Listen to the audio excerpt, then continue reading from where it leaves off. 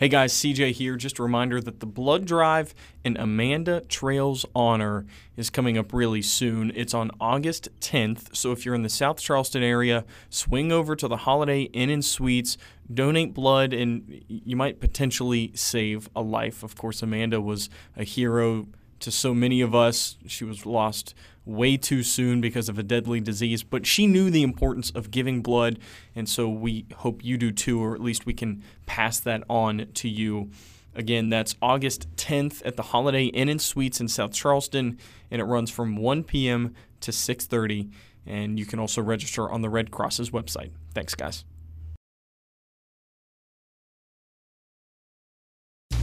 President Abe Lincoln said, "History is not history unless it is the truth." But what if some of the history you think you know isn't actually true? Yes, the voice you just heard My name's Bill Lepp, and I come from a long line of storytellers. is our guest today.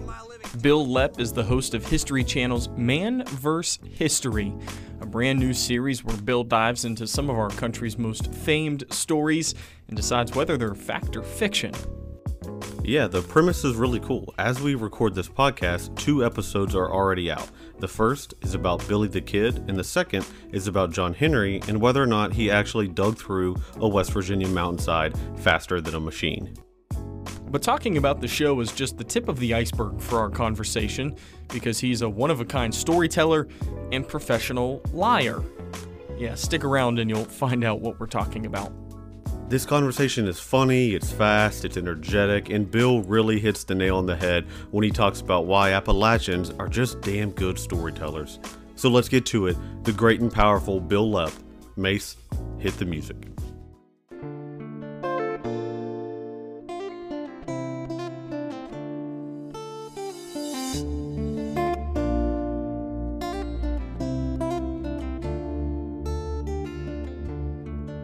The sun does not always shine in West Virginia, but the people always do.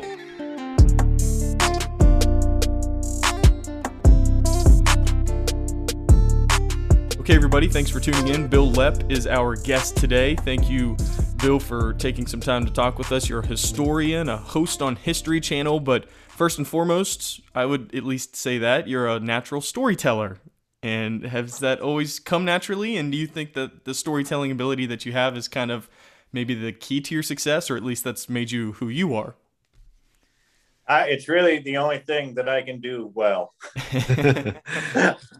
I was glad to find out that it could be a full-time job, because nothing else was looking, didn't have very many other prospects. I grew up in a family where everybody told stories all the time and nobody ever told the truth. In our family, it was totally up to the listener to decide what was true. You as the speaker could say anything you wanted. I mean, there was no harm.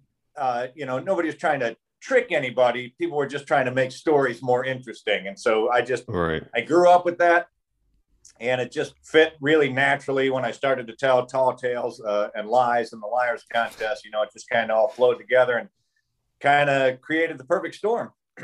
Yeah, I love that. I love that. And we've said that many people have said their West Virginia roots kind of maybe like led to their professional like success, or whether they're journalists or entertainers or whatnot.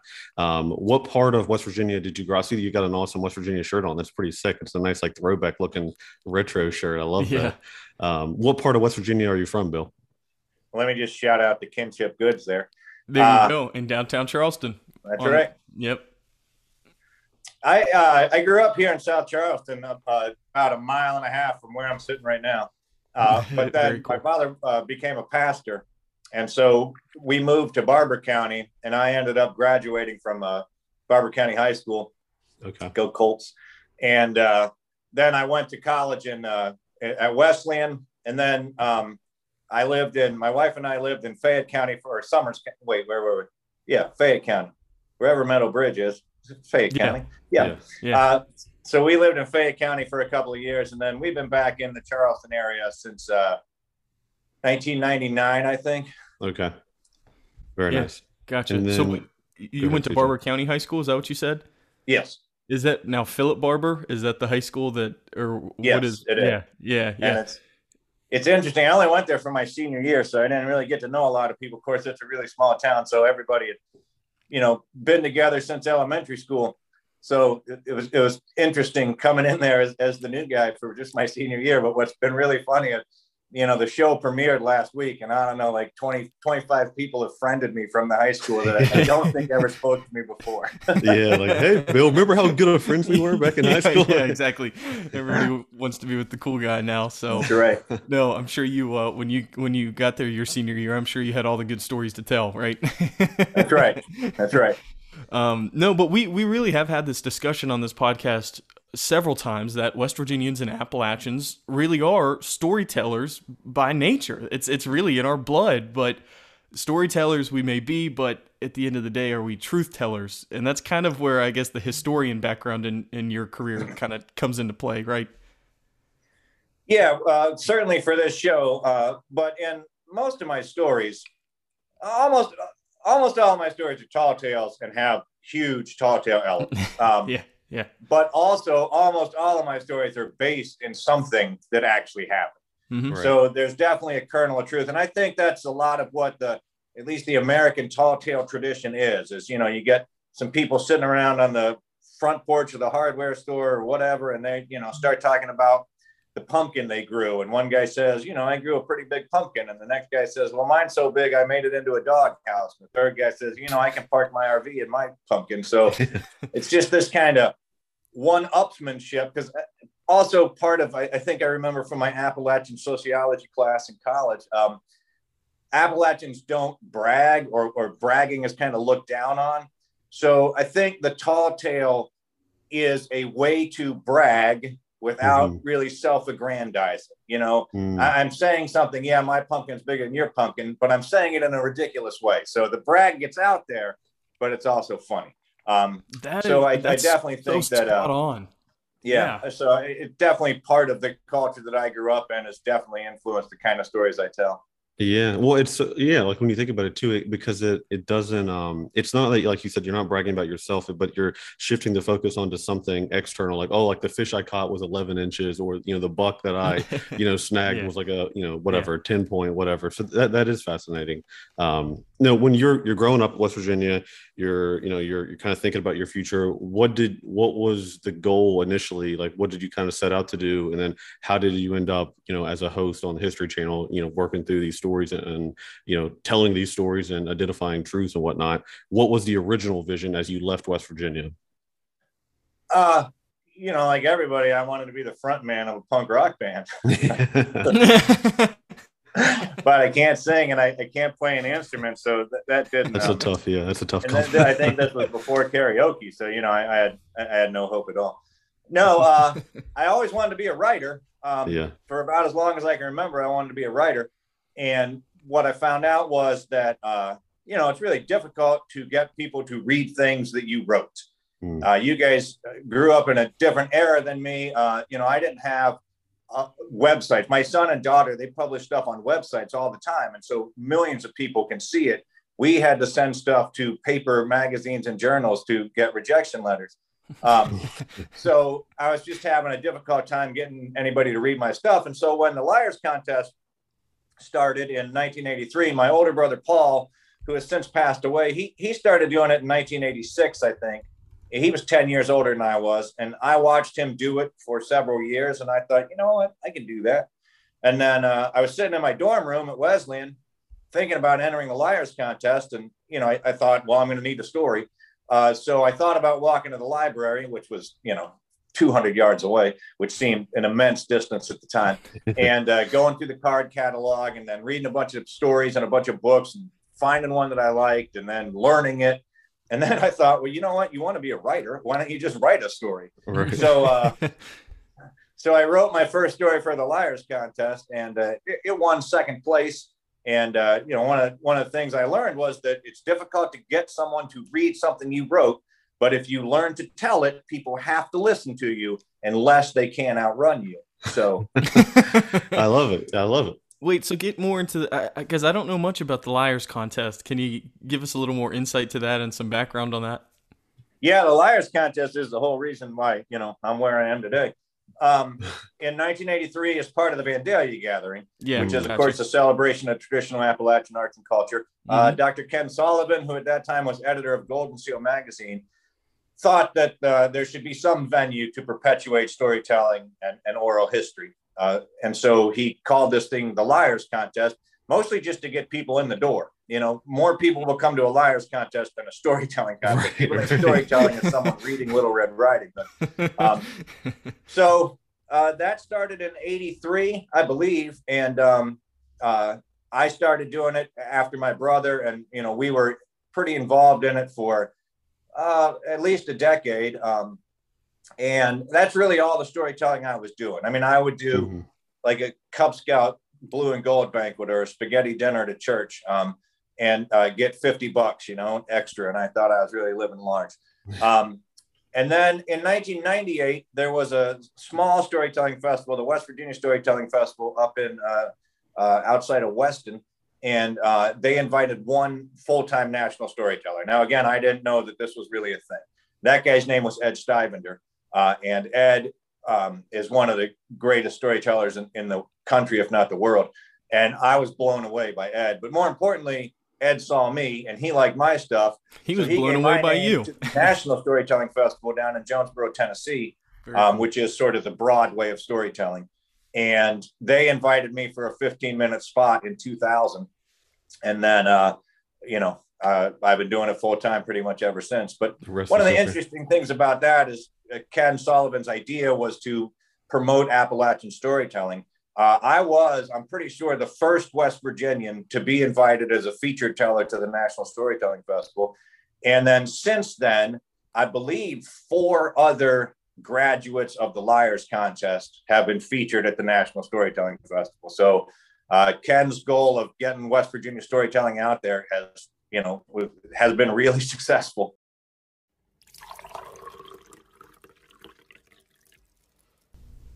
What is up, guys? Welcome to the Mountaineer Roasting Coffee Break. And every single week I tell you about this, and I drink this coffee every single week, so I'm always freshly reminded how delicious Mountaineer Roasting coffee is. And if you go to mountaineerroasting.com, that's mountaineerroasting.com, and you use code MEDIA15, MEDIA, number 1, number 5, MEDIA15, you type that in, boom, 15% off your online order. Delicious West Virginia roasted coffee will be delivered to your front door. Thank you to everyone over at Mountaineer Roasting for sponsoring the Mountaineer Media Podcast. That is awesome. That is awesome. And the Vandalia is such a fun, I growing up, we went to that in like the late 90s, early 2000s. It's some of the best, I think. Like they do like the corn on the cob, they fry. I think they soak it in like cold water and like fry it. And they also make like delicious, like homemade lemonade. The Vandalia is definitely a great cultural, you know, like you said, like a representation of West Virginia culture and Appalachian culture. All right. So you're telling stories. You know. Wait, hold on. What's the best lie that you told? Do you remember? What was the one that stands out the most in the Liars Contest? Well, I only ever beat my brother once. I won 5 times. He won 6 times. I only ever beat him once. So, and then that same story is the one that I told at my 15-minute spot at the National Festival. So it kind of shot me to fame relative to the storytelling world. It's about my dog. His name is Buck. His mother was a German Shepherd. His father was a prolific and extremely determined Basset Hound. And Buck inherited his mother's good looks, but he got his daddy's legs in the bargain. However, he had this incredible nose. He could smell anything. But he was gun shy. So it wasn't much of a hunting dog. So to get him to not be gun shy, I tie a rope from his collar to my belt loop, let him smell the bullet so he knows what's going on, fire the bullet, and then he chases the bullet. I had not anticipated this. And he drags me through the woods, and I eventually become frozen to the side of a train by my tongue. And then a 50-foot wing of frozen drool freezes outside my mouth. The train takes off. I fly it around the sky. And then it gets weird after that. It was totally normal before that, but then it gets weird. Oh, yeah. I love that. That's funny. I like that you remember it most by that's the one that you beat your brother with. It's still the brotherly love. The one-up thing you were talking about. right. Of all my accomplishments, that's still one of my proudest moments. Beating your brother. I hear you, man. We've all got that. We've all got that. So What makes a good story? Is it like you said, is it a mixture of like painting the scene? Like when you think about telling a story, or like what makes a good story, like what do you think some of the best storytellers, whether it's written, audio, visual, production, film, like what is it like in your opinion that like the fundamentals that they're doing right to like captivate their audience? Gosh, might be a tough I started out with an answer to that question, and then the question got really big. I tend to do that. The first most important thing in my storytelling, and in the kind of storytelling I do, is that you have to make some kind of connection with the audience.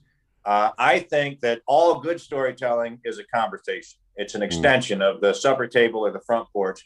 And I'm never talking at my audience, or if I am, it's not going well. I want to talk with my audience. If you go to a storytelling festival or a storytelling event, one thing you'll notice that's different than a play or a concert or a movie is that the lights are on. Storytellers like to see their audience. We want to know how they're reacting so that we can kind of tailor our stories to meet what's going on with the audience emotionally, to see if we are connecting, that sort of thing.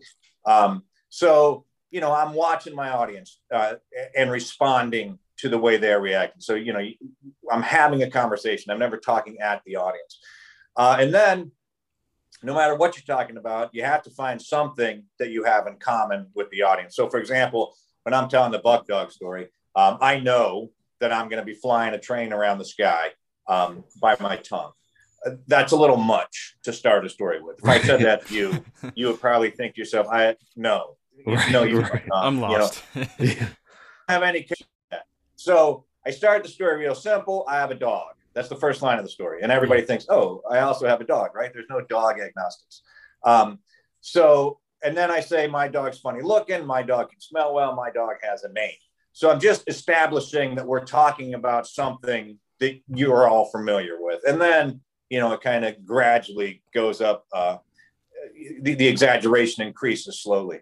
And then I think another really important thing about storytelling, my kind of storytelling anyway, and probably movies and books and plays, is I'm never the hero of my own story. And again, this is part of the Appalachian upbringing, where you're not supposed to brag. If I accomplish anything in my stories, it's through sheer stupidity. It's like the Jack stories, like, Jack and the Beanstalk. Almost anything that happens in my stories, if I achieve something good, it's an accident. And if there is a hero in my story, it's someone I see. I see someone who's doing something heroic, and I'm telling about them. Because, as well as I do, just from having conversations with people and that you just met or whoever, right. Nobody wants to hear a story about somebody bragging about themselves. We want to hear stories about how you're humble or how you recognize heroics in other people, but we don't want to hear you talk about how great you are.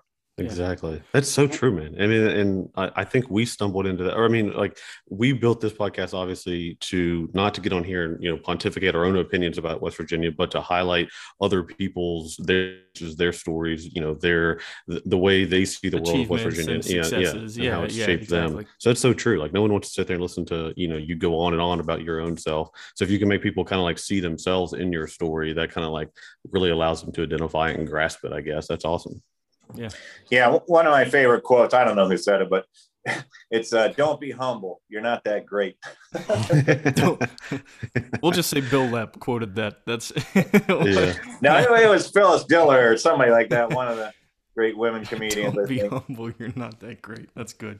So, okay. Speaking of which, where does the line between storyteller and somebody like a comedian fall? Would you ever consider yourself a comedian, or is that like a different type of storyteller or in a different realm? No, I consider myself a comedian. Not everybody does. It's another one of my favorite quotes. Some stand-up comedian said, when I told my family I was going to be a comedian, they all laughed, but nobody's laughing now. So I'm not a stand-up comedian in the way, like say Jeff Foxworthy is, because I'm not doing just one joke after another. Stand-up comedians have to get a laugh, like, I don't know, every 6 seconds. They have some metric that they use. And then there's often not a narrative flow to a stand-up comedian's routine. They'll go back to jokes, but, they bounce from subject to subject. So I will do 15, 30, 60 minutes telling one entire story. And in that, there are a lot of jokes, but they build on each other, but there's definitely a narrative flow that goes through the course of the story. So we used to, I guess we still do, but like Bob Newhart is someone who started out telling stories. He was a comedian, but he was also telling long stories or doing these hilarious monologues. So it's kind of like that. There are other people, so many whom have unfortunately been convicted of sex crimes that we don't say their names anymore. But they used to do the same thing. They would tell a story on stage, but it was funny throughout. We called them comedians. It was funny throughout. So I call myself a humorist. I do call myself a comedian when I meet people who don't know who I am, because it's just easier than explaining what storytelling is. Right. But not all storytellers do funny stuff. A lot of my coworkers are telling very serious stories, or traditional Native American stories, or stories from the Black American experience, or Jewish stories. I mean, there's not that those stories can't be funny either. But what I'm trying to say is, not everybody's funny. There's a lot of serious storytelling. Yeah, no, that's such a good point. And it's kind of applicable to many careers. I mean, as a financial advisor, I mean, this is, CJ and I, we kind of do this on the side, but I mean, like if I'm talking with a client about retirement planning, I'm telling a story, right? I'm trying to hear their story, but I'm also telling a story and relating past experiences of clients to them. So, I mean, storytelling is kind of fundamental to a lot of, anyone in sales will tell you, like, storytelling is a key ability to relate with whoever you're trying to work with. I completely agree. Now, what do you think about social media in terms of storytelling? Because, like, we've all become, like, you can use like TikTok, like Twitter, Instagram, Facebook, all these different like platforms and services to quote unquote tell stories, create some piece of creative. Has that made it easier or harder to identify good storytelling, or do you think that's like shine light on more people to get stuff out? Like and then like you're someone like you, like a professional storyteller, how has that dynamic maybe even changed how you all go about your, career? I mean, it's definitely gotten a lot of people noticed, and, Sure. Hooray for that. I'm glad that people are having a platform. Again, when I was in my teens and 20s and I wanted to be a writer, it's just nearly impossible to get anybody to read anything. Right. And so in the storytelling world, for the festivals, a large part of what I do is festivals all over the country. It's really difficult to get hired at a festival if the festival organizers haven't seen you, and they want to see you live. But the ability to have your stories on online, on YouTube, or wherever they are, has really helped a lot of people get noticed and get hired. It's just fascinating to me, the billion different ways that there are of telling stories. Yeah. So many people, so many creative people have come up with so many different ways to do that visually or orally online, that it's fascinating. And I think when Twitter first came out, I'm on the Twitter, but I'm not very good at it. But it really helped back when, what was it originally? You could only have 140 characters or something like that. When I went to tweet something funny, I really had to work hard to get it into that format. So that's definitely one example where social media has helped me in some places make my humor more concise, which has, been interesting. Are you unemployed? Well, hopefully you're not unemployed, but if you are, I need you to go to beamountaineer.com.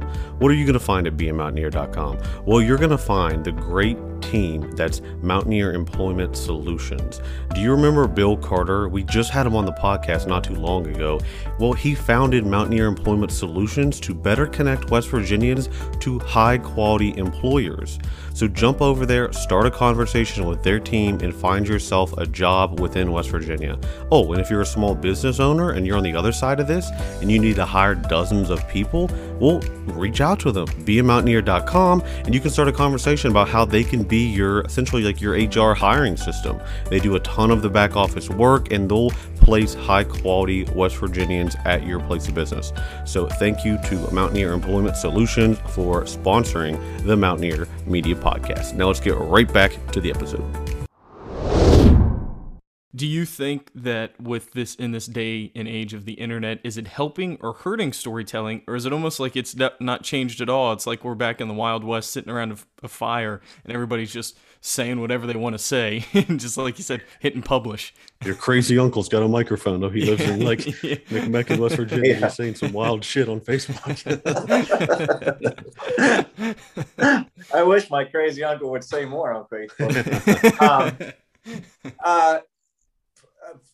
So we just went through this pandemic. I'm not sure if you're aware of that. Right. I missed it. And might be headed back into it, which is dreadful for many reasons. But I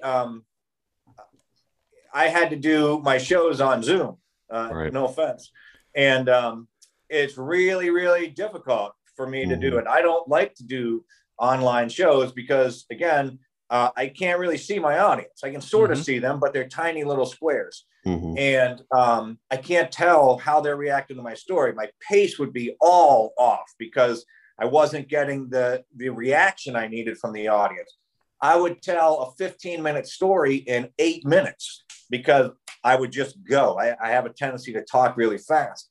And I would be out of breath, 4 minutes into a story and couldn't figure out why. And I was, because I'm not pausing at all. So I definitely am not a big fan of doing storytelling online. But when I can tape a show live and then present it online, then it works fine. But some people are really good at it. My buddy Don White, who's a storyteller, folk musician out of Lynn, Massachusetts, he might still be doing it. He was doing a show every Thursday and he had a couple hundred people come to every show. So he really embraced it. I didn't.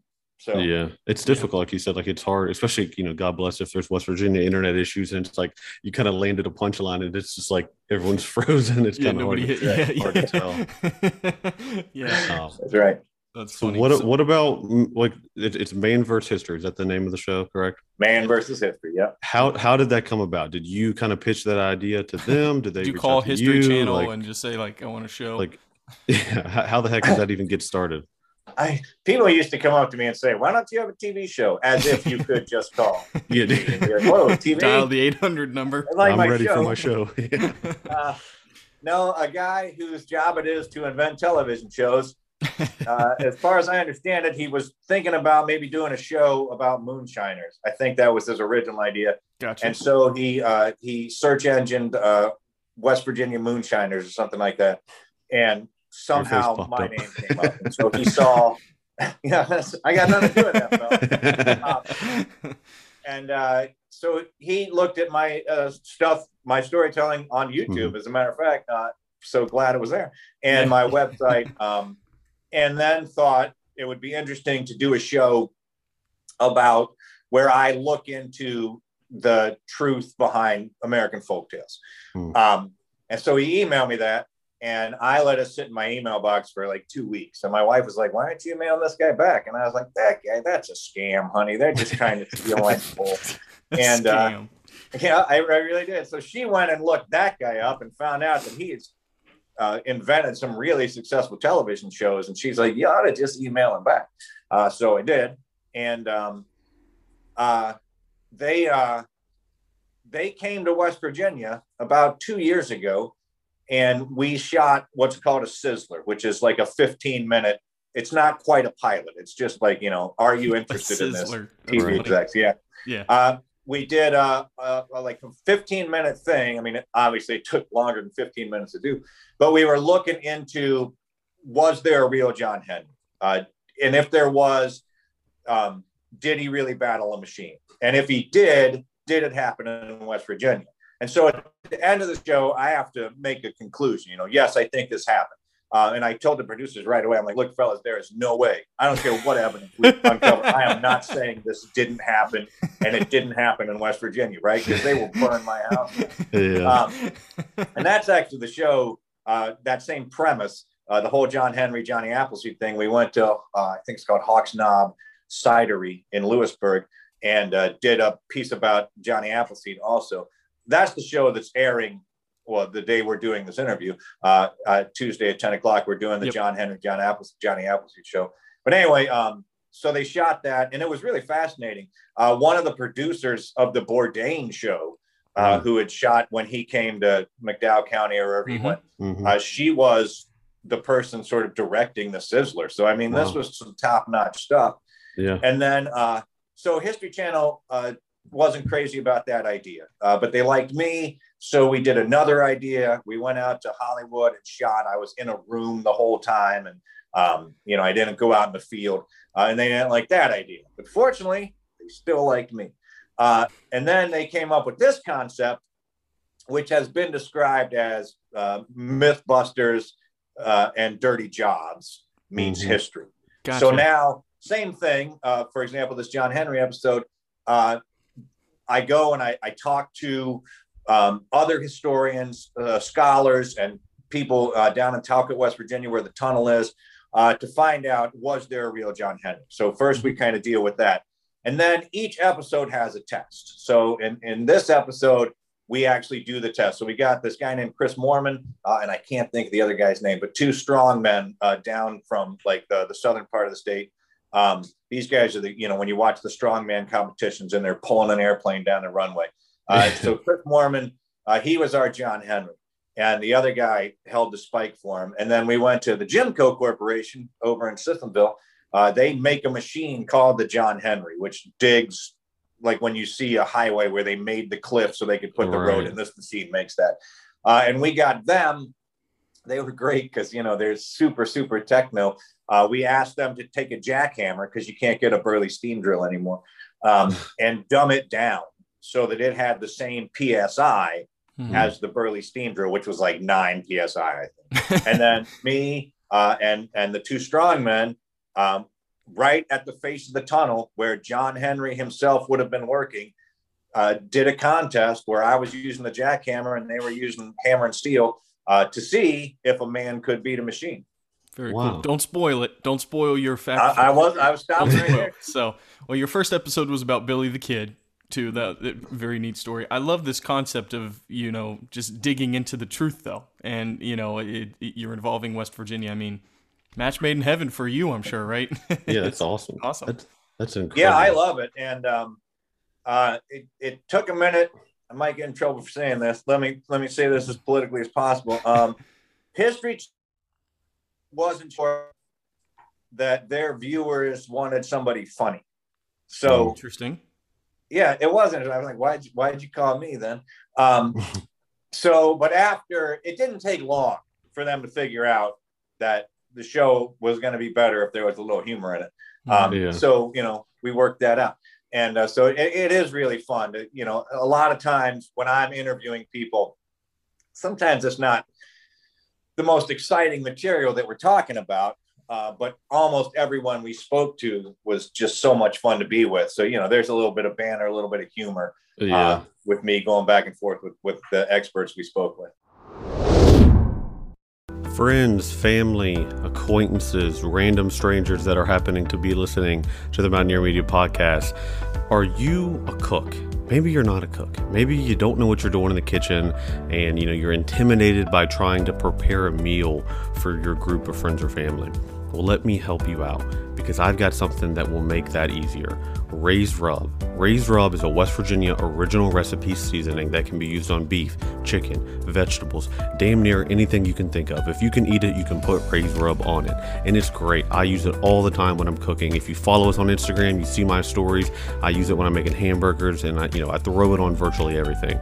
It's $12 for a huge bottle, like a big bottle, and it gets shipped right to your house, right from Amazon. So jump over to Amazon, order a bottle, and you will be enjoying high quality food. And you'll also be an entertainment specialist. You'll be the host of the party. People will be like, damn, this is pretty good chicken. What'd you put on this? And you'll be like, boom, Raised Rub. It's a West Virginia small business. What are you talking about?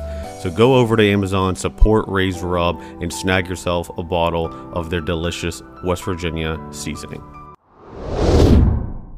Now, how can people watch it? Where is it held at?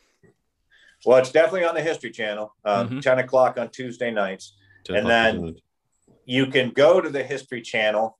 You can go to the History Channel's website, and I don't know exactly where it is or how to explain it, but if you click around, you can find out how to watch it. And it lists how you can watch it on other platforms, on the History Channel, or I think it's definitely on Amazon Prime. I think you can buy the whole season for like $15. And that doesn't mean, I've had to answer all these questions, that doesn't mean you get the entire series the minute you buy it and you can watch it all at once. You have to wait for each episode to come out. I believe somebody told me yesterday it's on iTunes. So, I don't think it's on Hulu, but I don't know for sure. It's not on Discovery Plus, but there are several other ways that you can watch it. So go ahead, Coop. No, I was gonna say we'll make sure to certainly promote that. Share that so our audience can definitely to watch it. So how do some of these ideas come about? Are you in a room with people and you're just spitting out, Billy the Kid, John Henry, Johnny Appleseed, what's the discussion? What's the war room like when you guys are coming up with these topics? Well, we weren't in a room because of, the conditions of last year. But we were throwing things back and forth through emails and texts and that sort of thing. A lot of it wasn't decided by me. But for example, in the Billy the Kid episode, we do a short vignette on Bass Masters, who maybe was the basis of the Lone Ranger. And Bass Reeves, yeah. Bass Masters was somebody who killed people, I think. Is that the History Channel sitting beside you? What's that? Is that the History Channel sitting beside you, making sure that you promote everything? So we were doing Billy the Kid, and I also wanted to do something on a female, so we did Annie Oakley, and then I thought it would be great to be even, as inclusive as possible. So I actually got in contact with two of my friends who are Black storytellers, Bobby Norfolk out of St. Louis and Lynn Ford out of Ohio, and I said, who are some interesting Black cowboys or Black people from the Western period, and one of them suggested the Bass Reeves story, and that he might be the inspiration for the Lone Ranger. And so that's how we got that in. Then I went back to history and I was like, we got to do this guy. So I had some input into that, but a lot of it was decided by other people, and very well. I mean, there's none of the stories that we did weren't interesting to me. Yeah. That's awesome. Yeah. We need to. What about a Mothman? We're gonna try to do Mothman. Is that in the season? I don't know if we're gonna do like the cryptid show. Part of the problem is, it's been done a little bit, but also it's hard to test, right? We have to have a test, at least for the A story and sometimes the B story. There has to be something we can test. Did this really happen? And collapse a bridge. You just have to collapse a bridge. I could go and sit on a bridge and see if the bridge collapses. But I don't know if that's in the budget. Yeah, that might be more of like the Bigfoot show or what, the Chasing Bigfoot or something. Right. Okay, so continuing on with this, did you tape some of this during COVID, pre-COVID, or has it been kind of in this post-COVID, pre-Delta COVID variant time that we're in? Yeah. We shot the first episode, the Billy the Kid episode. We went out to Colorado and Wyoming last July a year ago. Gotcha. The Billy Kid story takes place in New Mexico, but we couldn't go to New Mexico.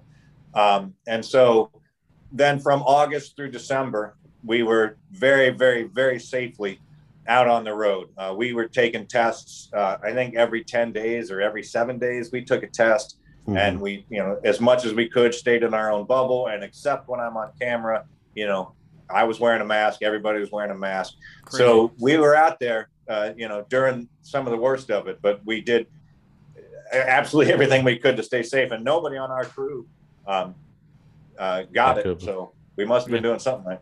Yeah. You had plenty of swabs up your nose, I guess is what you're saying, right? It was so miserable.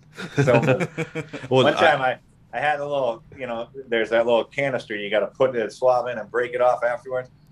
And so I stuck the thing up my nose and I jammed it too far and I went like that with the thing. And I didn't know there was any fluid in it.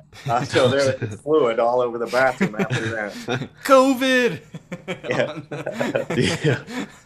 That's funny. Oh, shoot. Well, look, Bill, I mean, look, it's been so fun to have you on because, I mean, I don't know, it's so cool to get like a professional storyteller to talk about storytelling, but then also hear some of these cool insights with it. And we try to do a little amateur version of that every single week by listening and hearing from West Virginians all over. So we greatly appreciate you coming on and thank you, honestly, for at scale talking about Appalachia, talking about and repping it on your shirt. I'm sure wherever you go, people are talking to you about West Virginia. I just got back from Denver, and if you're wearing a West Virginia shirt in the airport, people are going to come up and say something to you. People really do. Our culture does like to, I think, we're prideful of our state. We're supportive of each other. But then if you're outside the state, it's even cooler to see somebody from West Virginia and talk to them about and start telling stories, right? I mean, like what we've been talking about this whole episode. So I don't know. I think that's fascinating. And we greatly, greatly appreciate you coming on.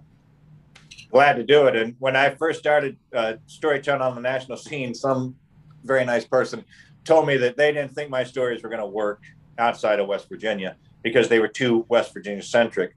Mm-hmm. And just interestingly, in a lot of my early stories, I have a railroad track. I mean, it's a real railroad track, but I mentioned that it runs from Cowan to Grafton via Burnville, Buchanan, Kelton, and Philippi. I've told stories now in 47 states, I think. Wow. And almost every time I've told stories, not only is someone in the audience from West Virginia, but they're very often from one of those towns that I mentioned. In that. A lot of times, it's mostly Grafton. I have to say, there's been a huge. A lot of people must have left Grafton, but yeah, I don't think I've ever been in an audience, or rarely, let's say, been in an audience where somebody wasn't from West Virginia. It's or true. at the very least, they served with somebody in the military from West Virginia. Right. I was going to say true. Buchanan. I feel like everybody's lived in Buchanan at least once in their life, and then they've left. So could be. Yeah. What's the other one? So hard to believe, but yeah. What 3 states are left? Hawaii, Maine, and Rhode Island. How about that? Are those the 3? Alaska, Hawaii, maybe it's 4. Oh, no, wait. It could be like 5. Alaska, Hawaii. I have not told in Maine. North Dakota and Nevada, I think, are the 5 states I haven't been hired in. All right, cool. Well, when you check them off, we'll revisit, and then you can tell us stories from those 5 states too. Or you can lie to us and tell us that you've been there. We'd never know. He might have already lied to us. The goal was to spot all of the lies in this episode. Good luck. That's funny. Well, Bill, man, thank you very much. We appreciate you. Good luck. We're going to promote the heck out of Man vs. History. And you, man, you're an awesome guy, an awesome guest. And thank you for repping West Virginia as well as you did. Thank you, guys.